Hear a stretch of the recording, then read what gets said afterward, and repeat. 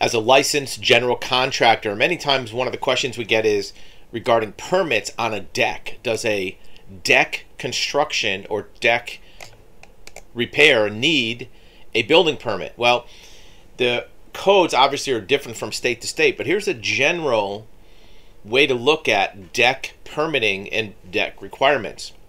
This is from the state of New Jersey, and they have what's called a code communicator, where on a regular basis they come out with updated notices to let you know as a property owner or a builder what is required and some of the common questions they get. So here it talks about ordinary maintenance and minor work. Decks, the construction or total replacement of a deck. The repair or replacement of part of a deck that does not provide structural support is designated as ordinary maintenance. The construction or complete replacement of a deck requires a full permit. This reflects no change.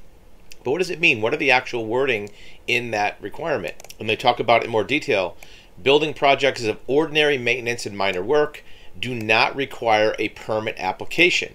What do they consider normal maintenance? As far as decks are concerned, it makes it very clear. Any part of a deck, porch, or stoop, repair or replacement that does not provide structural support does not need a permit. To be more clear, the repair or replacement of part of a deck that does not provide structural support is designated as normal maintenance. The construction or complete replacement of a deck requires a permit. So in this jurisdiction, which may or may not be different from other places, if you're repairing an existing deck, you can normally do that without a permit. If you're constructing a new deck, then you need a permit. Some jurisdictions also have differentiation between a deck of certain heights. If it's within 12 inches of ground level, it may not need a permit. If it's more than a foot off the ground, it needs a permit. Let's look at another jurisdiction. This is in Okaloosa County, Florida, where it has a permit guide for decks, very specific. This guide provides basic information to enable the completion of a building permit application for a deck.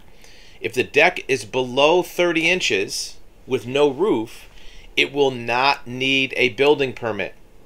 So there's your example of a designation. Below 30 inches and it doesn't have a roof, you can build it without a permit.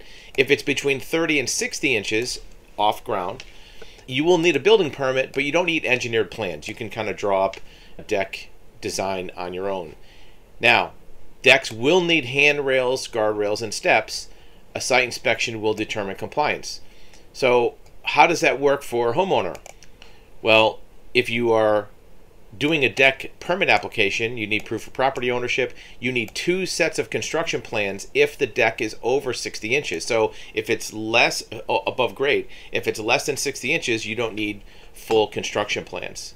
Here's another example of differentiation in Lee County, Florida, where if you're doing a permit for a deck, what are some of the differentiation for different types of decks? Here you talk about different categories.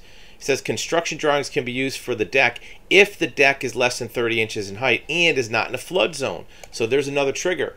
They want to make sure if your deck is in a flood zone that it's built to certain standards. Another trigger is if the deck has 4 or more stairs or risers, and that's going to require handrails. Here's some other examples of what might come into play for a deck permit. This happens to be in the Pacific Northwest. I believe it's in Oregon. And it's going to talk about some of the things for a deck application. First is site erosion. They want to make sure that you're not building a deck in a place where, even if it's a low deck, even if it's less than a foot off the ground, if it's going to erode, that deck might collapse if the project will result in disturbing the ground with mechanical equipment, or if it has less than 10% slope or more than 50 feet from a wetland. There's another example. If you're close to a wetland, even disturbing that soil might have an impact on a stream or riparian district. And even on low grade decks that are less than a foot, foot and a half off the ground, they want to know what your foundation plan is, where are the footings, where are the posts, because if you space deck joists out too far, the deck may collapse. It may not have the structural integrity if it gets rot or if it gets water, especially in a place like the Pacific Northwest.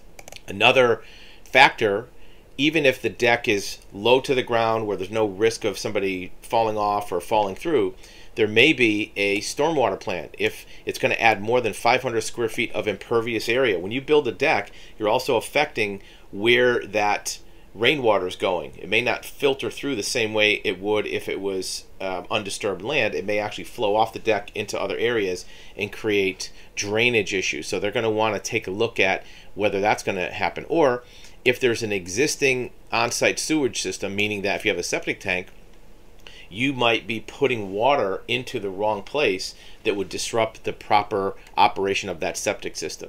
And here's one last example from Nevada, which kind of shows some of the ways that different jurisdictions approach this. This is California, Nevada County in California. Replacement of an existing deck. Replacement means you are building a new deck in the same location and same size. You're not increasing the size, and that's going to be different if you're making it bigger.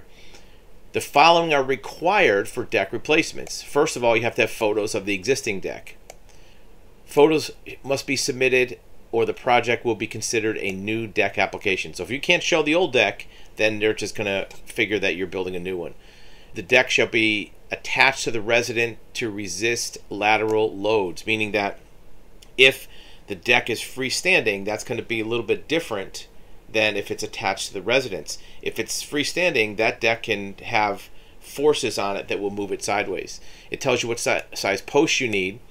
If you have a snow load exceeding 40 pounds per square foot, you have to have engineering from an architect. And here are the post sizes.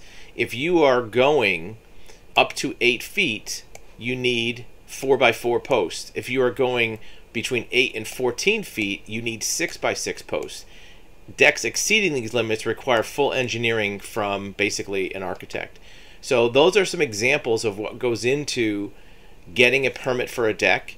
Usually the way to look at it is a ground level small deck, even a new construction, is probably going to require some type of permit. But once you start getting up above 12 to 18 inches above grade, you're going to need some additional design requirements, maybe railings. You maybe need different types of footings. You might need footing intervals that are more complex than just having them on the corners. So check with your jurisdiction to see what the permit requirements are before you start building a deck, because you may find that it's out of compliance and you might have to tear it down and start from scratch.